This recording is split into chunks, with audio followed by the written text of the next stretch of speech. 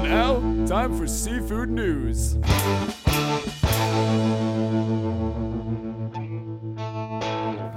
You're listening to the Seafood News Weekly Podcast. This episode of the Seafood News Podcast is brought to you by the Association of Genuine Alaska Pollock Producers' annual Wild Alaska Pollock meeting, taking place at the Four Seasons Hotel in downtown Seattle on September 28, 2023. The Association of Genuine Alaska Pollock Producers, also known as GAPP, is working to promote Wild Alaska Pollock in major whitefish markets around the world with a focus on Europe, North America, and Japan. Their goal is to educate both seafood buyers and consumers about the superior benefits of Wild Alaska Pollock. The theme of this year's Wild Alaska Pollock meeting is The People Behind Wild Alaska Pollock, real stories about the fish and fishery that drive global demand. Attendees will get a first look at the new industry campaign, Pollock People, which gives a behind-the-scenes look at the lives and stories of those that live, love, and work in the industry. Plus, sit in on enlightening presentations and panels, including a sports marketing panel featuring the representatives from the Seattle Kraken, Seattle Sounders, Seattle Mariners, and the DubSea Fish Sticks. And watch celebrity chef Antonia Lofaso as she prepares a Wild Alaska Pollock dish live on stage that you'll get to try for lunch. To register for the meeting, please visit alaskapollock.org. Don't miss out. I'm Seafood News Managing Editor Amanda Buckle. And I'm Erna Barry Seafood Market Reporter Lauren Castiglione. It's been a few weeks since we've last released a new episode. You can call it a bad case of the summers, but if our bosses are listening, it's because we were super busy with other work. Busy. We are hardworking mothers. But like the fall issue of the Reporter magazine, we were just like cranking that one out. But it's coming your way, people, and this is an issue you won't want to miss as it's AI focused with some great insight on technology that is changing the way the food business operates. So if you don't subscribe, and you should because it's free, visit ernaberry.com/reporter. Now, before we get to the news, I do want to circle back on our sponsors of this week's podcast, the Association of Genuine Alaska Pollock Producers, and their upcoming annual meeting, which Amanda will be attending as MC for the second year in a row. The people, they love me. They do. And, drum roll, I might be, potentially, will be attending as well. We're working on it. So not only do you have the chance to network and gain some great insight from the amazing lineup of panelists and speakers, but you'll also have the chance to meet the dream team that is me and Amanda, potentially. We love making new seafood friends, and we love talking Wild Alaska Pollock. So let's actually kick things off by talking about Wild Alaska Pollock. Lauren, when we're in town, we're going to have to visit Lil Woody's. Sign me up. I have to force you to go anywhere to eat, especially on company dime. Right.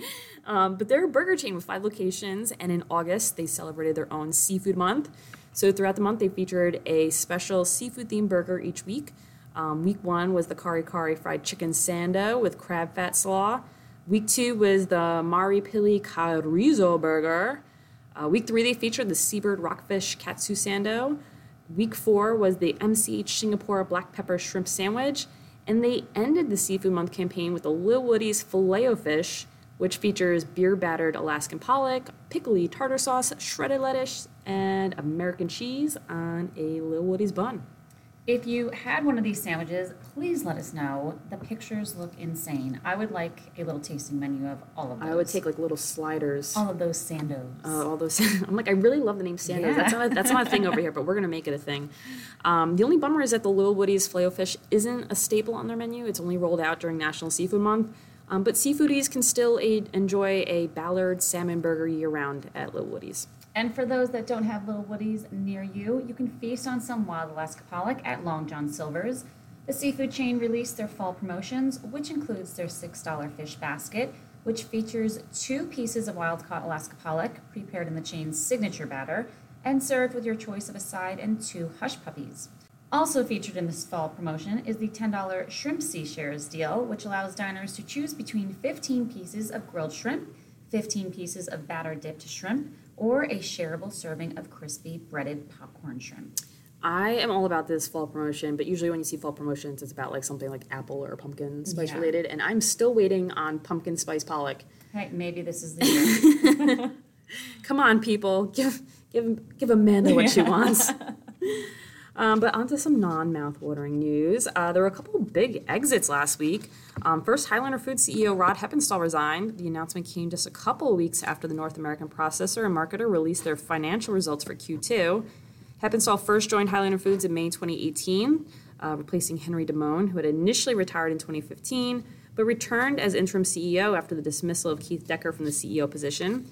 So Heppenstall is set to remain in his position with Highliner until January 2nd, 2024, and will collaborate with the company on a transition plan. Highliner has already launched an internal and external search for a new president and CEO. And it's been a few years of ups and downs for Heppenstall as he led the company through the pandemic.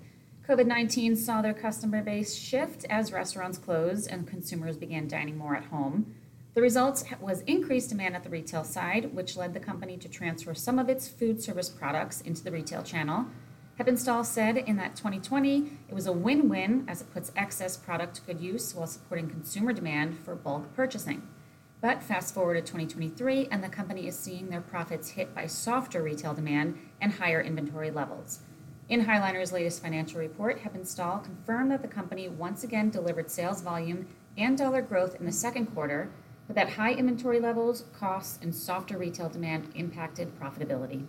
And like we mentioned, Heppenstall isn't the only CEO to recently step down. News broke last week that Stavis Seafood CEO David Lancaster is stepping down from his role as well. The company, which is owned by Profan Group, will now be under the leadership of Profan USA's CEO Soren Dalsiger.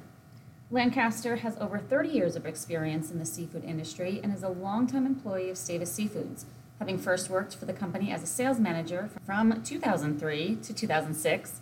He later rejoined Stavis in 2020 as their senior vice president before being promoted to president in January of 2021. A year later, in January 2022, Lancaster was promoted to CEO. Now the company says that they are embracing an exciting future with a mutually agreed upon change in leadership. Profan Group said in a news release that our decision to appoint Soren Dalsiger as Stavis CEO reflects our commitment to a seamless transition and our enthusiasm for the bright future ahead for Stavis Seafoods. We are grateful to David Lancaster for his valuable contributions and are confident that Soren's leadership will build upon our strong foundation, taking our company to new heights. Like Lancaster, Dalsiger has a long history in the seafood industry, working with Royal Greenland, Regal Springs, and San Francisco Fisheries. He took a position of CEO of Profan USA this past February after serving as CEO of Royal Greenland US for the 2 years prior, and now he will be expanding his current role to assume leadership of Stavis. Continuing with new appointments, TGI Fridays has promoted Brandon Coleman III to CEO. Coleman has served as the U.S. President and Global Chief Marketing Officer for the past 6 months. He first joined TGI Fridays in October of 2022 as their Global Chief Marketing Officer and previously served as their Chief Marketing Officer at Dave & Buster's. Now in his new role as CEO, he'll be leading TGI Fridays into a transformative next phase, revitalizing the brand to position it as a growing market leader in the rapidly evolving food and hospitality industry. The next phase for TGI Fridays include bold new offerings like their new grilled and sauce lineup, which features a 6-ounce fillet of sustainable raised salmon with your choice of sauce, from an apple barbecue butter and Nashville hot to spiked orange glaze made with Hennessy and Korean red chili. Yum. Also new is their line of crispy rice menu items. The restaurant chain launched the sushi delivery brand in select markets in 2021 via ghost kitchens and third-party delivery. But last year, the crispy rice brand was expanded to select Fridays locations for dine-in. So menu items include the original spicy tuna crispy rice, which features grilled sushi rice with spicy tuna tartare garnished with serrano. The salmon and yuzu crispy rice, featuring grilled sushi rice with salmon yuzu mix garnished with serrano. And the brand also offers California rolls, Cali crisp rolls, which features panko fried shrimp, and spicy tuna crispy rolls. I'm going to check out to see if my TGI Fridays has all this. Yeah. Sounds good. Some cool new things coming out of TGI Fridays, and I like it. Now, onto some real seafood news. The 3 L&O snow crab fishery in Newfoundland and Labrador officially closed on August 31st after multiple extensions were granted by the DFL. Extensions were granted this year due to harvesters staying on land for weeks over a price dispute. The Fish, Food, and Allied Workers and Association of Seafood Processors had failed to come to an agreement on pricing, resulting in the two parties having to submit their final price offer to the Standing Fish price-setting panel. The panel selected ASP's offer of $2.20 over FFAW's offer of $3.10. And while that decision should have resulted in harvesters hitting the water, FFAW members chose to protest instead, so it wasn't until mid-May that FFAW and ASP were able to come to an agreement to get the season started. That agreement included terms that the price for the season would not drop lower than $2.20, regardless of potential market drops. The agreement also included a term to allow the price to increase as the Urner Barry price increased. The DFO began announcing extensions for certain areas in June. For 3 L&O, the latest extension was issued in early August, pushing the close date of this season to August 31st. We have preliminary landings data as of August 28th, which reveals that 95% of the 54,305 metric ton quota was caught. Since the first week of August, the price for snow crab in Newfoundland and Labrador has been $2.60, the highest all season. The price went up from $2.23 when Urner Barry's 5 to 8 ounce index reached $5.50. That price has stayed in the final week of August. Urner Barry market reporter Janice Schreiber reported that the market for snow crab has been steady on 5/8 while full steady on 8s and 10s. Market participants report larger crab, 8 and 10 ounce and up, volumes to be much slower this year as compared to previous years. Retail features or buying opportunities have remained active for snow crab throughout the summer, with features oscillating but mainly staying above the 3-year average. In total, year-to-date retail features are the highest they have been in 6 years. The average retail price is 35% lower year-to-date than last year, and the next several months will be interesting to watch as market participants evaluate inventory positions going into the fourth quarter. And finally, the FDA has signed a Regulatory Partnership Agreement, or RPA, with Ecuador's Seafood Regulatory Authority. The RPA is the first of its kind. It's intended to strengthen food safety in shrimp that's intended for the U.S. market. Ecuador is the second largest exporter of shrimp into the U.S., with India taking the top spot. In 2022, the U.S. imported over 440 million pounds of shrimp from Ecuador, and year-to-date, Ecuador has shipped nearly 226 million pounds of shrimp into the U.S.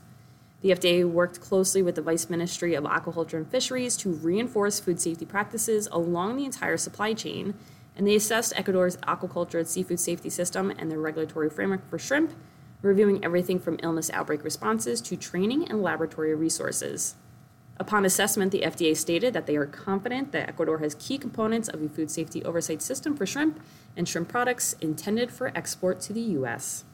Now, through the RPA, the FDA and Vice Ministry of Aquaculture and Fisheries will collaborate with one another to share information on best practices and food safety policies, as well as regulatory approaches to address the safety of shrimp.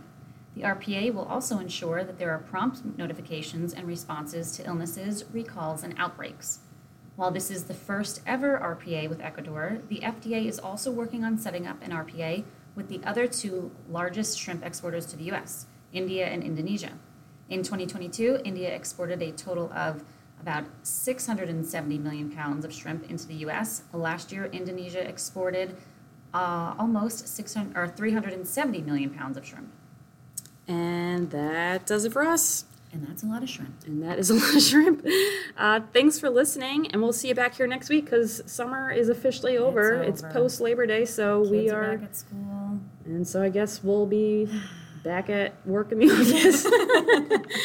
Not like that we ever stopped. Never stopped, but the fun continues into the fall with us. Sure All right. does. Thanks for listening. See you next week.